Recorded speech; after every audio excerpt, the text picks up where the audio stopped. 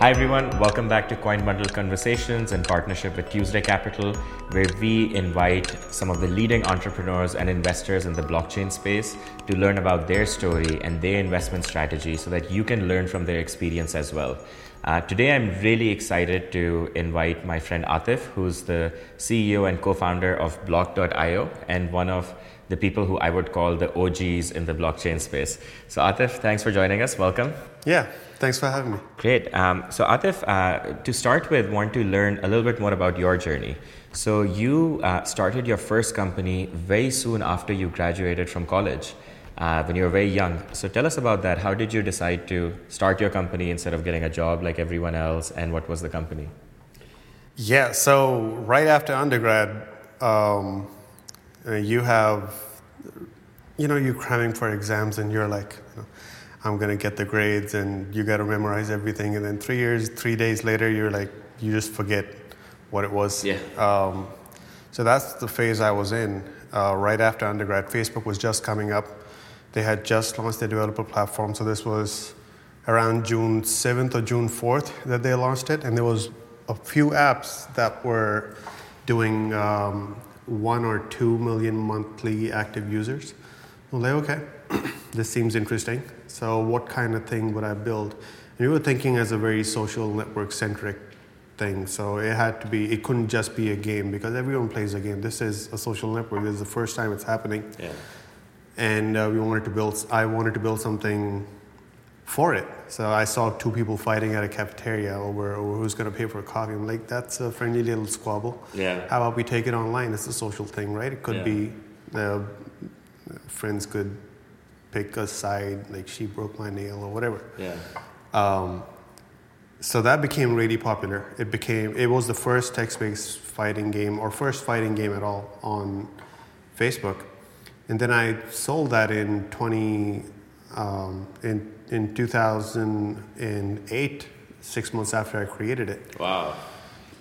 And then I realized something. People are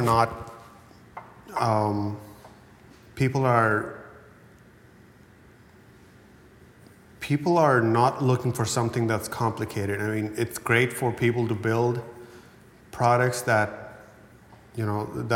get them excited because there is complexity involved in the product, but the user doesn't care. The average user is unable to find an OK and cancel button in a lot of cases, even though it's right there, right? Because they're looking for visual clues, and a developer that's looking for complexity will be like, yeah, everyone can see it says OK over there. Like, yeah, but it's not green. Yeah. So people won't click it. Yeah. So I started thinking about doing something very, very simple.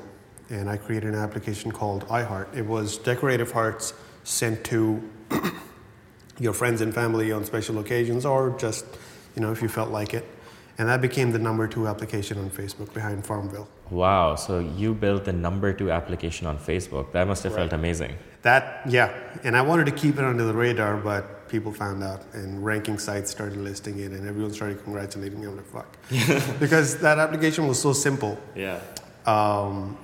that anyone could do it really. It was done in 4 hours. Wow. So, but that led me to all the stuff that came later on. Complexity doesn't really mean much for the end user if they can't use it. Yeah. And so this app was somewhere where I could, for example, send a heart to my friend as a compliment or as a gift. And this app facilitated like Hallmark cards for. Got it. Yeah. So how did you make money or was there... Ads. So there were 30 million monthly active users. Wow. Right? And it would be about 70 or 80 million monthly impressions. And if you put ads on them, ad blockers were not really big at this point, so display ads work really well. And that would give you a sizable income for someone who is still in grad school. Yeah. Yeah. Yeah, that's fantastic. So at this point, you've had 2 hits on your hands. Were those the 2 projects that you launched, or were there also a lot that did not take off like this? So the total thing that we did that I did on Facebook, it later on became a study for social networks. The first study of real applications on social networks in the academic world. And that happened because those applications combined had 135 million users that had used them. So they were all successful. Yeah. They were more successful than most startups would be. And that's not just a fact. I'm not. Yeah, no, it's true. 135 million total users. It's unbelievable. If you think about it, Facebook had about 700 million users at this time. Yeah.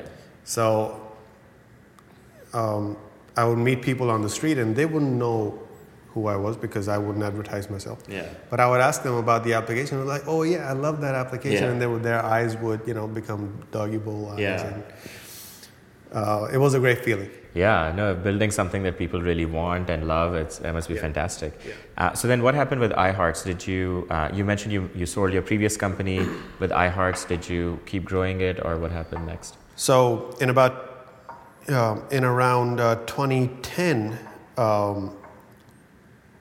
the Facebook developer platform, people started realizing that the platform had a lot of personal information regarding users, and ad networks started exploiting that. The U.S. Congress got a hold of that information. It was a company called Rapleaf that was funneling information that they shouldn't have been taking from Facebook, and that caused a lot of headache for Facebook. So they started clamping down on applications, and that's when the developer infrastructure, on site at least at Facebook, it started dying out. So I got rid of it.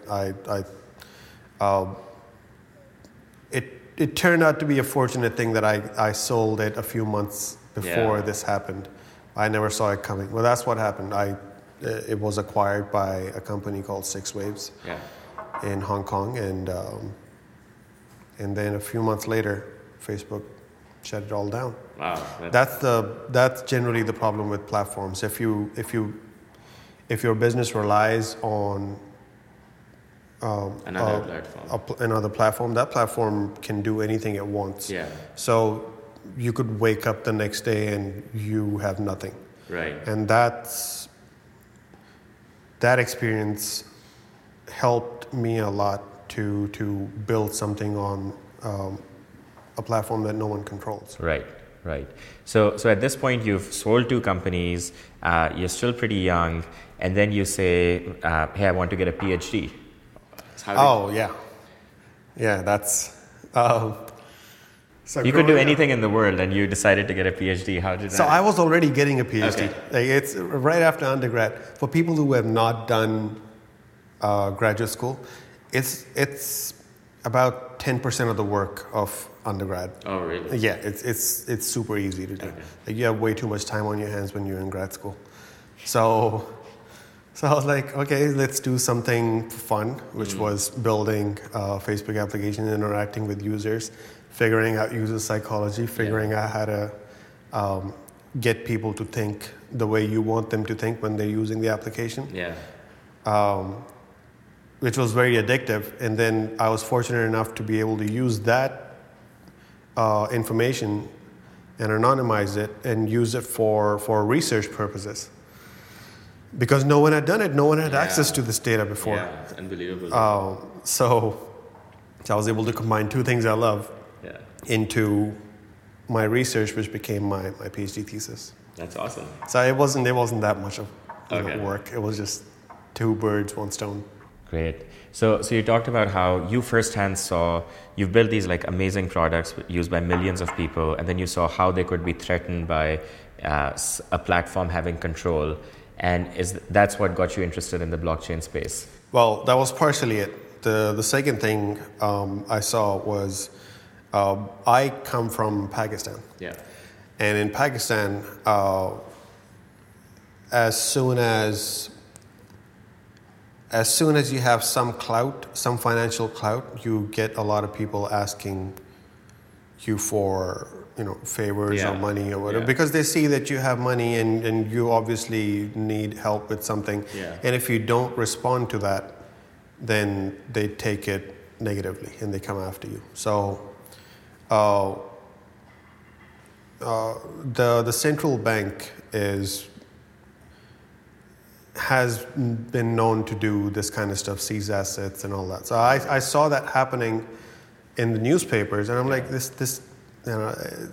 So as soon as I give my money to the bank, at least in Pakistan, I've given up control of my money. Yeah. Which is true. And the memories of the 2008 financial crash were still very, very new. And people don't realize that when they give their money to the bank says, yeah, you can come back and take it from us later on. Yeah. And we'll give it to you. And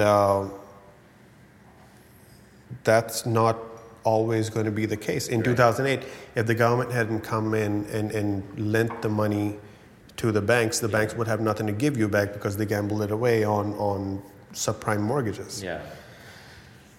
So in 2008, the government saved the people this way. Yeah. But had they not done this, the insured amount of money per bank was only $250,000, which is FDIC insurance, right? So if you imagine having $50 million in the bank account or $5 million in the bank account, anything, a retiree has $1 million in the bank account. You wake up the next day, financial crisis occurred. The government has said, lift yourself up by your bootstraps, and good luck. Yeah. Now you have nothing more than $250K because that's all that's insured. Look, if financial institutions were completely safe, you wouldn't need to get them FDIC insured. Right. Like, the insurance is there for a reason. Yeah. And the government bailouts did save our butts in the short term. But in the long term, here's what happened. You printed money and you sold government bonds. Someone bought that debt, and now you as a citizen, a tax-paying citizen, will pay interest on that debt over the next, a few decades or more. And you will likely pay more than you would have lost in real value in 2008. So why do that? Why give your money to someone else to gamble away anyway? Yeah. There are investment banks that you're risking your money when you give your money to someone else to invest.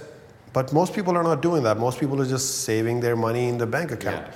The bank is just using their money to do whatever they want. Yeah. And that should not be the case. So here comes Bitcoin. And all of a sudden, with the power of math, people are able to control their money for the very first time. That is very, very intriguing for someone with, aversion to platforms,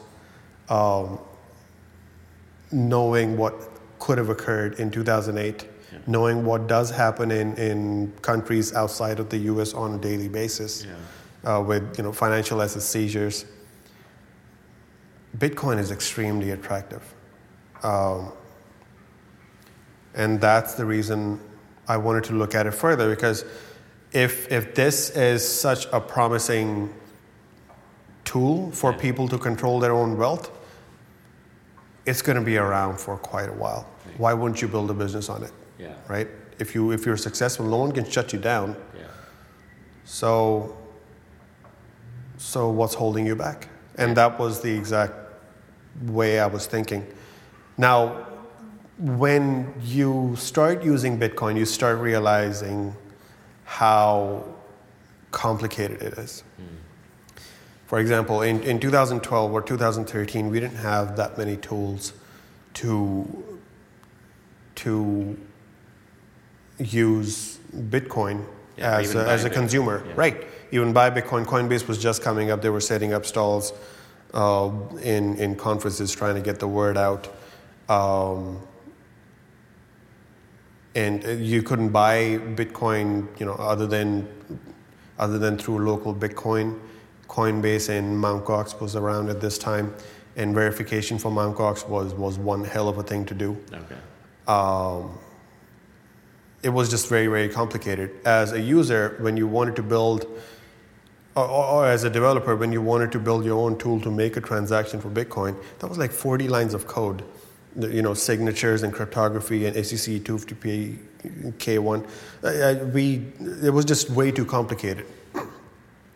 So as an entrepreneur, you're thinking, people don't really care about this. If Bitcoin has to gain traction at some point, this has to occur before it. Simplification of the protocol, simplification of the tools that people use, just take the complexity out of it. And that's the reason I got into it.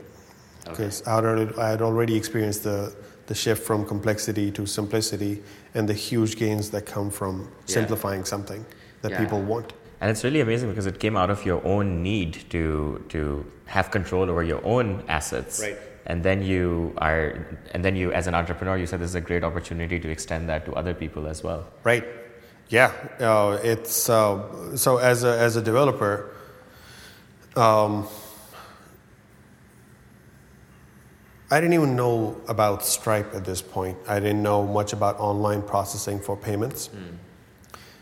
But one thing was very clear with Bitcoin, that this was a very powerful tool that was way too complex for people. Block sizes, transaction IDs, addresses.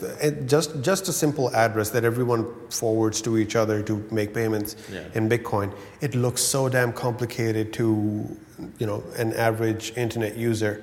They're going to look at that and they're like, what the hell is this? Yeah. Right? What, am I supposed to send money to this? This is not a bank account number. How am I supposed to send money to this? Now, let's assume you figured out how to send money to this thing. Now you've got things that are 8 decimal places. In your life, you've probably never seen something, with that many decimal places, not even pi. Yeah. We only go to like 3 digits for that. So how would a regular user know what to do? What are exchange rates? They fluctuate. Where does Bitcoin get its value from? All of these are very complex things. Now, so if this is a map of difficult issues around Bitcoin, at the core is tools that developers need to use to build services that simplify all the edge cases, like all the edge information in this cloud of difficult problems. Then you would want to tackle the developer problem first, and then other people build stuff that simplifies Bitcoin for users. Block.io was born from that angle. Now we wanted to use Bitcoin's multi-signature protocol or standards, and make sure that we don't hold any money or we don't have access to any money, because then we're not any better than the banks that we wanted to get away from. So how do we do that? How do we offer developers a service that is easy to use without taking control of the money?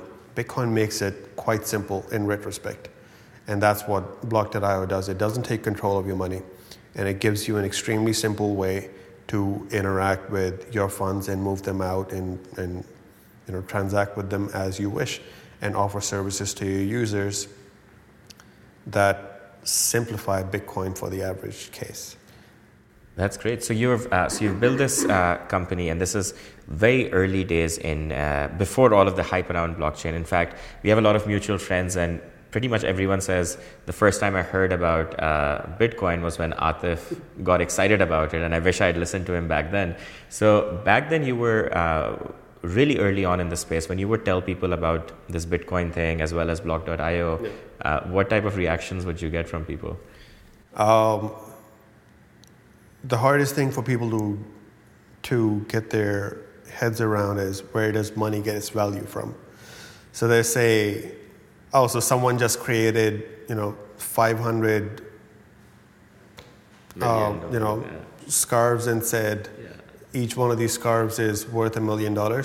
Like, why does that scarf have that value? Because that one person said it. Well, if that one person doesn't. So people had a lot of issues with how valuations occur for Bitcoin, and they saw it as a fraudulent way for people to sell things that were created out of thin air. And explaining that to people and how Bitcoin, the network, works, was a very difficult thing. It took me about 6 to 7 months just to figure out all these different questions around Bitcoin. Like, how does public key cryptography make sure that only I own the funds? Or why is Bitcoin any better than a network that I would create myself, or one of the 5 or 6 different coins that existed at that point? Ethereum didn't exist at that point. They would think it's a scheme. They would think, that it won't last. It only has value. People believe it has value, and because it fluctuates so much, and because it's associated with gambling and illegal activities, that it will never gain value. People just didn't see how powerful efficiency in an established paradigm can be. Take, for example, PayPal when it came up. Before this, people had no real way to transact online that I'm aware of. It had to be cash or promises or cashier's checks and credit cards. And so you have credit cards, why do you need PayPal? Well, you can't. Your mom can't come up to you and say, hey, here's my merchant account. Why don't you send me $5? I need that for, whatever groceries. You can't do that with a credit card, but you can do that with PayPal. And that's because PayPal is simplifying money transfer between people. So that's one layer of efficiency added on top of cash. If you add more efficiency on top of PayPal, then you have a whole new set of applications that open up. People can incentivize reading of emails for a very small amount of Bitcoin. So people that have very limited time to spend on checking emails, they can only focus on the emails that actually pay them for their time. Like, that's a use case that's still being developed, but that is a use case that would be extremely helpful for a large chunk of people that have very busy days. So you open up a lot of these applications that could not have been possible before, as soon as you add efficiency to it. Most people don't understand this part. When Tesla came up with electric cars, people would mock it, saying, I can't even go to the store and back and without charging my battery for 50 hours or so. So why is this any good? When the car came out in the late 1800s and early 1900s, why is this any better than my horse? My horse, I have a connection with it. With a car, what can I do? Well, the car, as soon as you added efficiency to it, all these remote areas were accessible to you now. So a lot of applications, a lot of new businesses were made possible because of the invention of the car. The world became more accessible, but people didn't realize this when they saw, a tin can next to a living horse. It was like, oh, so it's a horse that doesn't poop. They don't see the big picture. And that's generally the case. It's nothing against humans. We just don't see the forest for the trees. No, that's really insightful. And so for Bitcoin, you saw it in those early days when people were still saying, this is the tin can, I love my horse. Where do you think we are right now in the evolution? There's obviously been a lot of hype over the last 1 year. You've seen many cycles. Do you think, and you're obviously building a company that supports mass adoption and tools as well. So where do you think we are in the evolution of this space? So I have 2 services. One is Block.io, which focuses on developers, giving developers the right tools to build products on top of Bitcoin themselves. And the second one is consumer focused, that gets people to use Bitcoin more by giving them an easy way to. It's a platform for people to sell and trade virtual in-game items on Steam. That's great. So how does it work? This is called BitSkins. This is called BitSkins. So if I'm a user and if I have a virtual sword on Steam, how do I use BitSkins? So you come up to BitSkins and say, hey, I think someone might find this sword valuable. Yeah. And I'm going to sell it for $5. And it shows up on BitSkins when someone browses it. And people are like, yeah, I like the sword. Yeah. I thought it was worth $6. For $5, that's a good deal. I'm going to buy it. Now, the seller gets $5, with a small fee deducted from it. And they're like, I want to cash out. And we give them PayPal, and we say, it'll be a 2% fee. Yeah. We give them Bitcoin, and we say, there'll be no fee, right? Then people are like, what is Bitcoin? Yeah. Like, why is there no fee on this? And then when they start looking at it, they're like, oh, so I can control my own money, and for now, it says, it can either go up or go down. So it could be a good investment opportunity. Yeah. And if I need to spend it, I can just spend it without getting permission from someone else. This is very strange to someone who has used PayPal all their lives. These are 15 or 16-year-old gamers. Yeah. So that's BitSkins. Now what we're seeing as the biggest hurdle for Bitcoin is the volatility in prices. It's great when the price is going up because everyone is like, I'm going to cash out $5 and then tomorrow when I wake up, it's going to be $6. Yeah. That's great. That's a great feeling. But the reverse is also true. Yeah. If you cash out $6 today and you wake up tomorrow, it's $5, you don't feel so good about Bitcoin. So volatility is a major issue. And I personally expected Bitcoin to lower its volatility as it goes up in value. But that has not happened. And that will most likely not happen until it becomes the dominant form of currency. Because right now, traders they either move one way or the other. Like they move en masse to either drive the price up or en masse to drive the price down. And a consumer that doesn't trade is stuck in the middle at the whims of these traders. Right. Now, if more people transact in Bitcoin, then stability starts to creep in. Right. So volatility is the biggest hurdle, and it needs to be. It will eventually sort itself out. Yeah. Yeah. And so with BitSkins, it's amazing because there's all these people who are playing video games and earning these virtual goods, and then you're giving them, in many cases, their first exposure to Bitcoin when they want to make money from these goods. Right. So in some ways, you're expanding the ecosystem of people who are involved in this space through both of your companies. Yeah.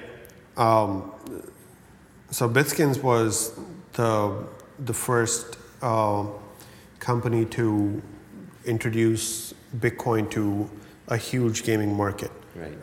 The Steam platform trading of goods is, it's in excess of $1 billion a month in trading. So BitSkins was the one to expose them to Bitcoin, and we happened to do it at a good time when Bitcoin's price was going up, so everyone got excited about it. Yeah.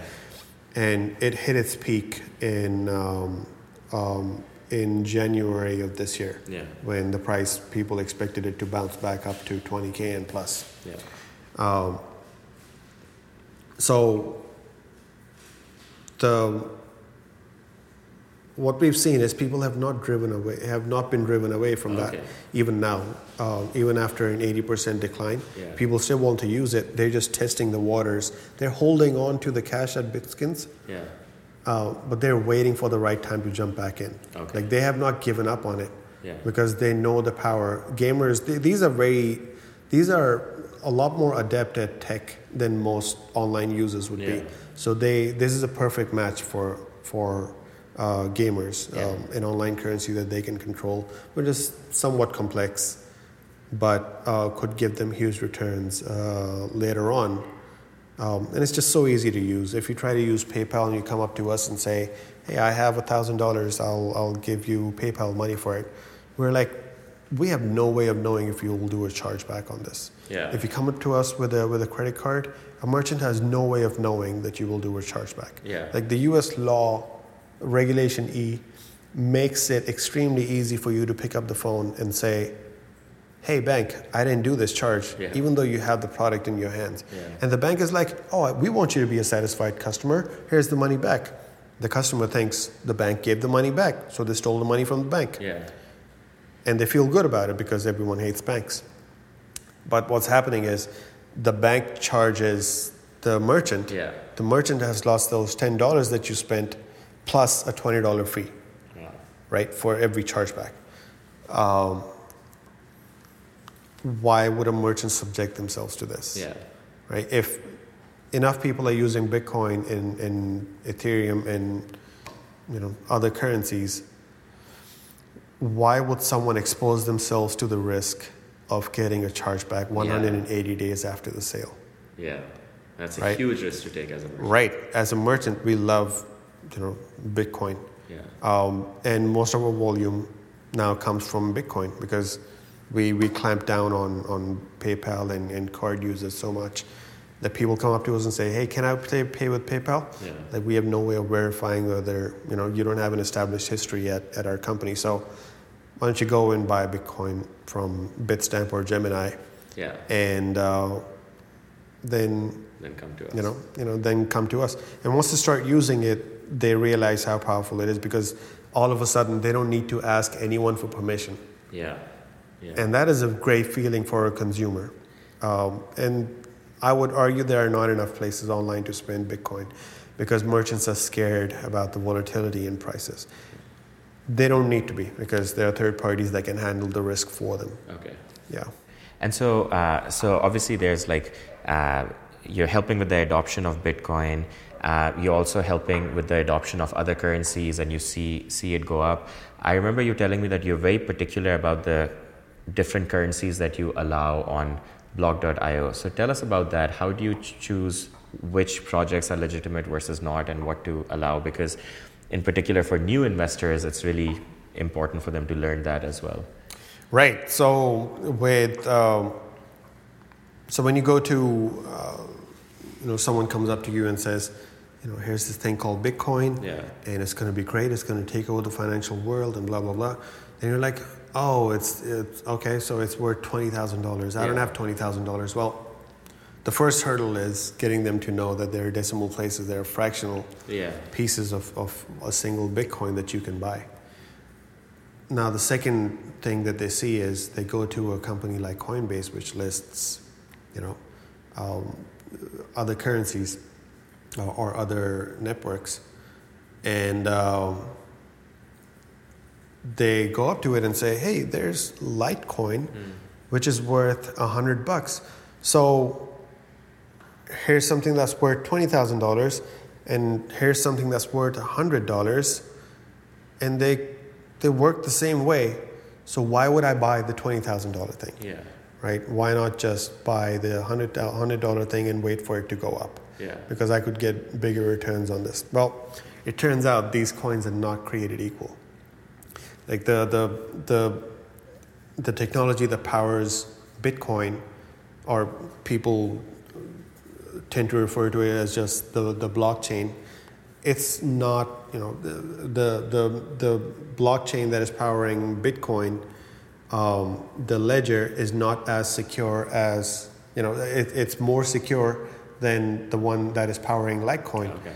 The one that's powering Litecoin is more secure than one that's powering some other feather coin. Yeah, some other.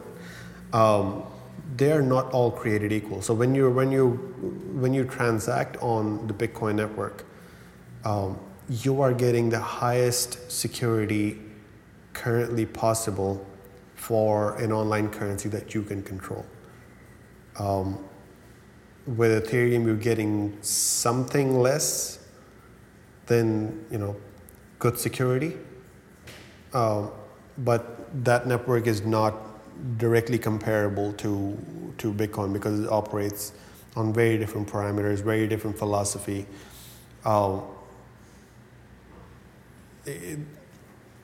with Bitcoin, the network the size of Bitcoin, the way it is secured is every 10 minutes, a lot of people have to compete to solve a math problem. Yeah. So every 10 minutes, they confirm a bucket of transactions. That bucket of transactions is, it has some fees inside those transactions, and those fees are awarded as a reward to the person that solves the problem. Yeah. So every 10 minutes, someone has to do the work to verify your transactions. If enough people are competing to do the work,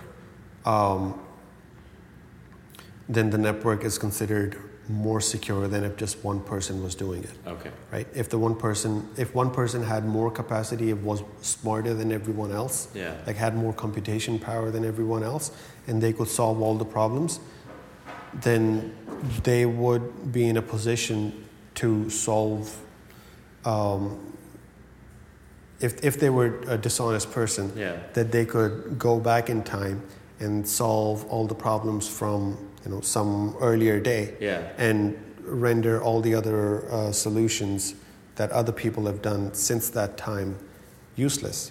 And this is kind of complicated because that's. And so one solution, for example, you mean is if I send Bitcoin to you, the solution that's recorded is that you have now the Bitcoin that I used to have, but by saying someone can reverse that solution or change it, someone can take money back from people as well. Right. Yeah. So in Bitcoin, if you have in Bitcoin, we talk about computation power because the number of hashes per second is how we estimate how smart someone is to solve a problem. If someone is smarter than 49% of the network, then they have 51% of the power on the network, which means every 10 minutes there is a 51% probability that they will solve the next problem. And this could chain for quite a while, potentially. So if they are able to solve enough problems back to back, then they can reverse, other people's solutions, meaning they could do malicious things like send their money to an exchange, have the exchange accept the money, and then reverse the solutions that they've done before, right? So, and then they get the money back through the blockchain. Now the exchange thinks the money is there, but these guys just reversed all the solutions over the last few blocks. And now the exchange doesn't have anything, but it believes it has something, and they are able to trade and withdraw to Litecoin or Bitcoin or something else. So you don't want your network to be weak. And then if someone does that, and I think you referred to it as a 51% attack. Right. This is called a 51% attack, and that is happening right now. Over the last few weeks, this has happened to 2 networks. Okay. One of them was, I forget one of them was a fork of Bitcoin called Bitcoin Gold. Okay. And a 51% attack. With that 51% attack, people were able to steal millions of dollars from exchanges that were treating it kind of similar to the security that Bitcoin offers. Right. And it turns out that it's not equal. And then a few weeks later, it was followed up on another network for some other exchange that was treating it as a secure currency like Bitcoin. But it was not. It was a very small thing. Anyone with half a brain could become more powerful than 51% of the people on that network. Now that's a really powerful insight for people who are listening to this, because I think a lot of people who, when they go and buy these different coins, they look at the features, they look at the team, but they often don't even think about the security aspect, or what's the risk that someone can take away the money, and is this as secure as Bitcoin or not? And so it's really important for people to understand from you that not, as you were saying, not all coins are created equal.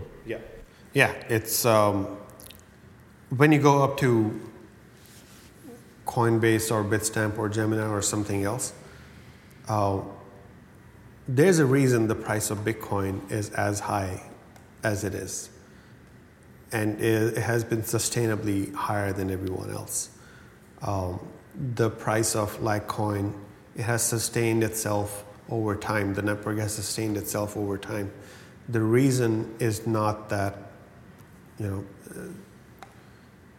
the reason is that it's different from most other coins out there. The price for Feathercoin is non-existent, almost, because the network is just not enough people have trust in the network. So why would they price it as something different? The price is the easiest way to look at the worth of a network in people's minds. But don't get fooled by short-term spikes in prices. Look at the history of the network. Right. Look at the philosophy behind why it was created. Right. And if it is not security focused, if it is not user focused, if someone is dictating the policy for the network, it's not worth it. Right. Now that's really helpful advice. And you obviously are like an expert in this space. You have a PhD, and you have the ability to analyze this. What advice would you give to like a normal consumer who doesn't know a lot about computer science but wants to get exposure and start using Bitcoin or these cryptocurrencies? How should they get started? How should they analyze this space? For someone who doesn't have exposure to Bitcoin, I would tell them to go and transact in Bitcoin. Just buy something. Go to overstock.com, buy a couple of towels, and then see how it works. And if you want to be the cutting edge new consumer, then go to a VPN store and buy a VPN subscription over the Lightning Network of Bitcoin. That's like level 2 of consumerism right now. And once you do that, I assure you, you will be intrigued enough to learn more about how this works. And just keep in mind that when you transact, no one else could have done that, right? Unless they had access to your devices, maybe. Yeah. So combine those three things and you have a very powerful rocket ship to get on and just start learning more about Bitcoin. It starts from there. It always does. Yeah, that's awesome. So Atif, what currencies do you currently have on block.io, and do you have any plans to add more in the future?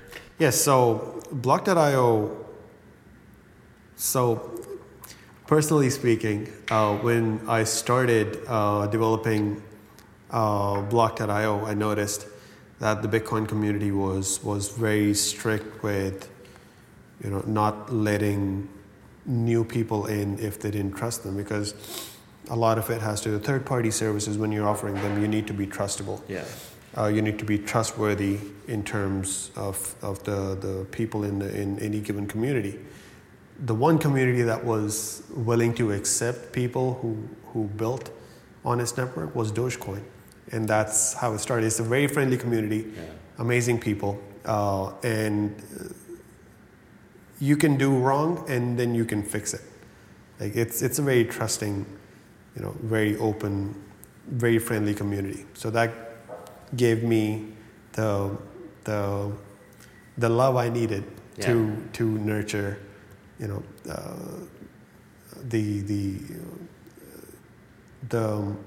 the time and commitment needed for creating something like block.io. So after Dogecoin, I added Bitcoin and Litecoin. And these were pretty much the most popular currencies at that time, in 2013. Now we're looking at adding Zcash, Dash, and Ethereum and all of its tokens later on this year. And the reason we're doing that is because we see the usage of these coins. Like they've had enough of a proven track record over the last few years, like at least 2 years, with enough safeguards in place. We believe we can drive their adoption further. Ethereum already has its adoption, ICOs and tokens creation and all that. So it would be great to have our users, have our developers get the same simple interfaces that they get with Block.io for Bitcoin, Litecoin, and Dogecoin, and extend that to other networks that we believe are feasible. Right. And we believe they're feasible because they are secured by enough computation power, at least for now, that we believe people won't get hurt when they start using these. And that's the biggest criteria we have for adding something to Block.io. We don't want to just add, anything that pops up under the sky, because it could be here today, it could be gone tomorrow. But you have to keep it on Block.io forever after that. Because someone out there has 0.0001 coin in that network, so we can't remove it all of a sudden. So you got to be selective about the people we let into our home. And that's also like a really great way for new investors to figure out what they should get invested on, because if you've done the due diligence and considered someone worthy to be included on Block.io and offer them to your developer partners, then that's presumably a safer bet than some of these other coins as well. Right. The keyword is bet. So a lot of people in this space want to get rich. Especially when Bitcoin, the price goes up, you get all of these new people coming into Bitcoin, which is great, but they're coming into it from the angle of making money. And they're like, oh, I missed the boat on Bitcoin because it's $20,000 right now. How about I go buy Feathercoin for 0.0001? Or why don't I go and buy Ripple for, whatever the price is? And they are basically gambling their way to oblivion when they go after coins that can't really be trusted, don't really have a track record. Someone is dictating the policies. A central entity is doing everything on the network. Not enough developers are using it. So whenever someone joins the Bitcoin or cryptocurrency community, the first thing to look at is the philosophy behind why the coin was created and who is dictating that policy. If no one is dictating that policy, that's a great way to go. Right. Currently, I think that's only Bitcoin. And that's why it's a great way to go. Great. So that's some awesome advice to end on. Atif, thank you so much for your time. We learned a lot of really important and powerful things, and I'm sure the viewers found it really amazing as well. So thank you for your time. Thank you for having me.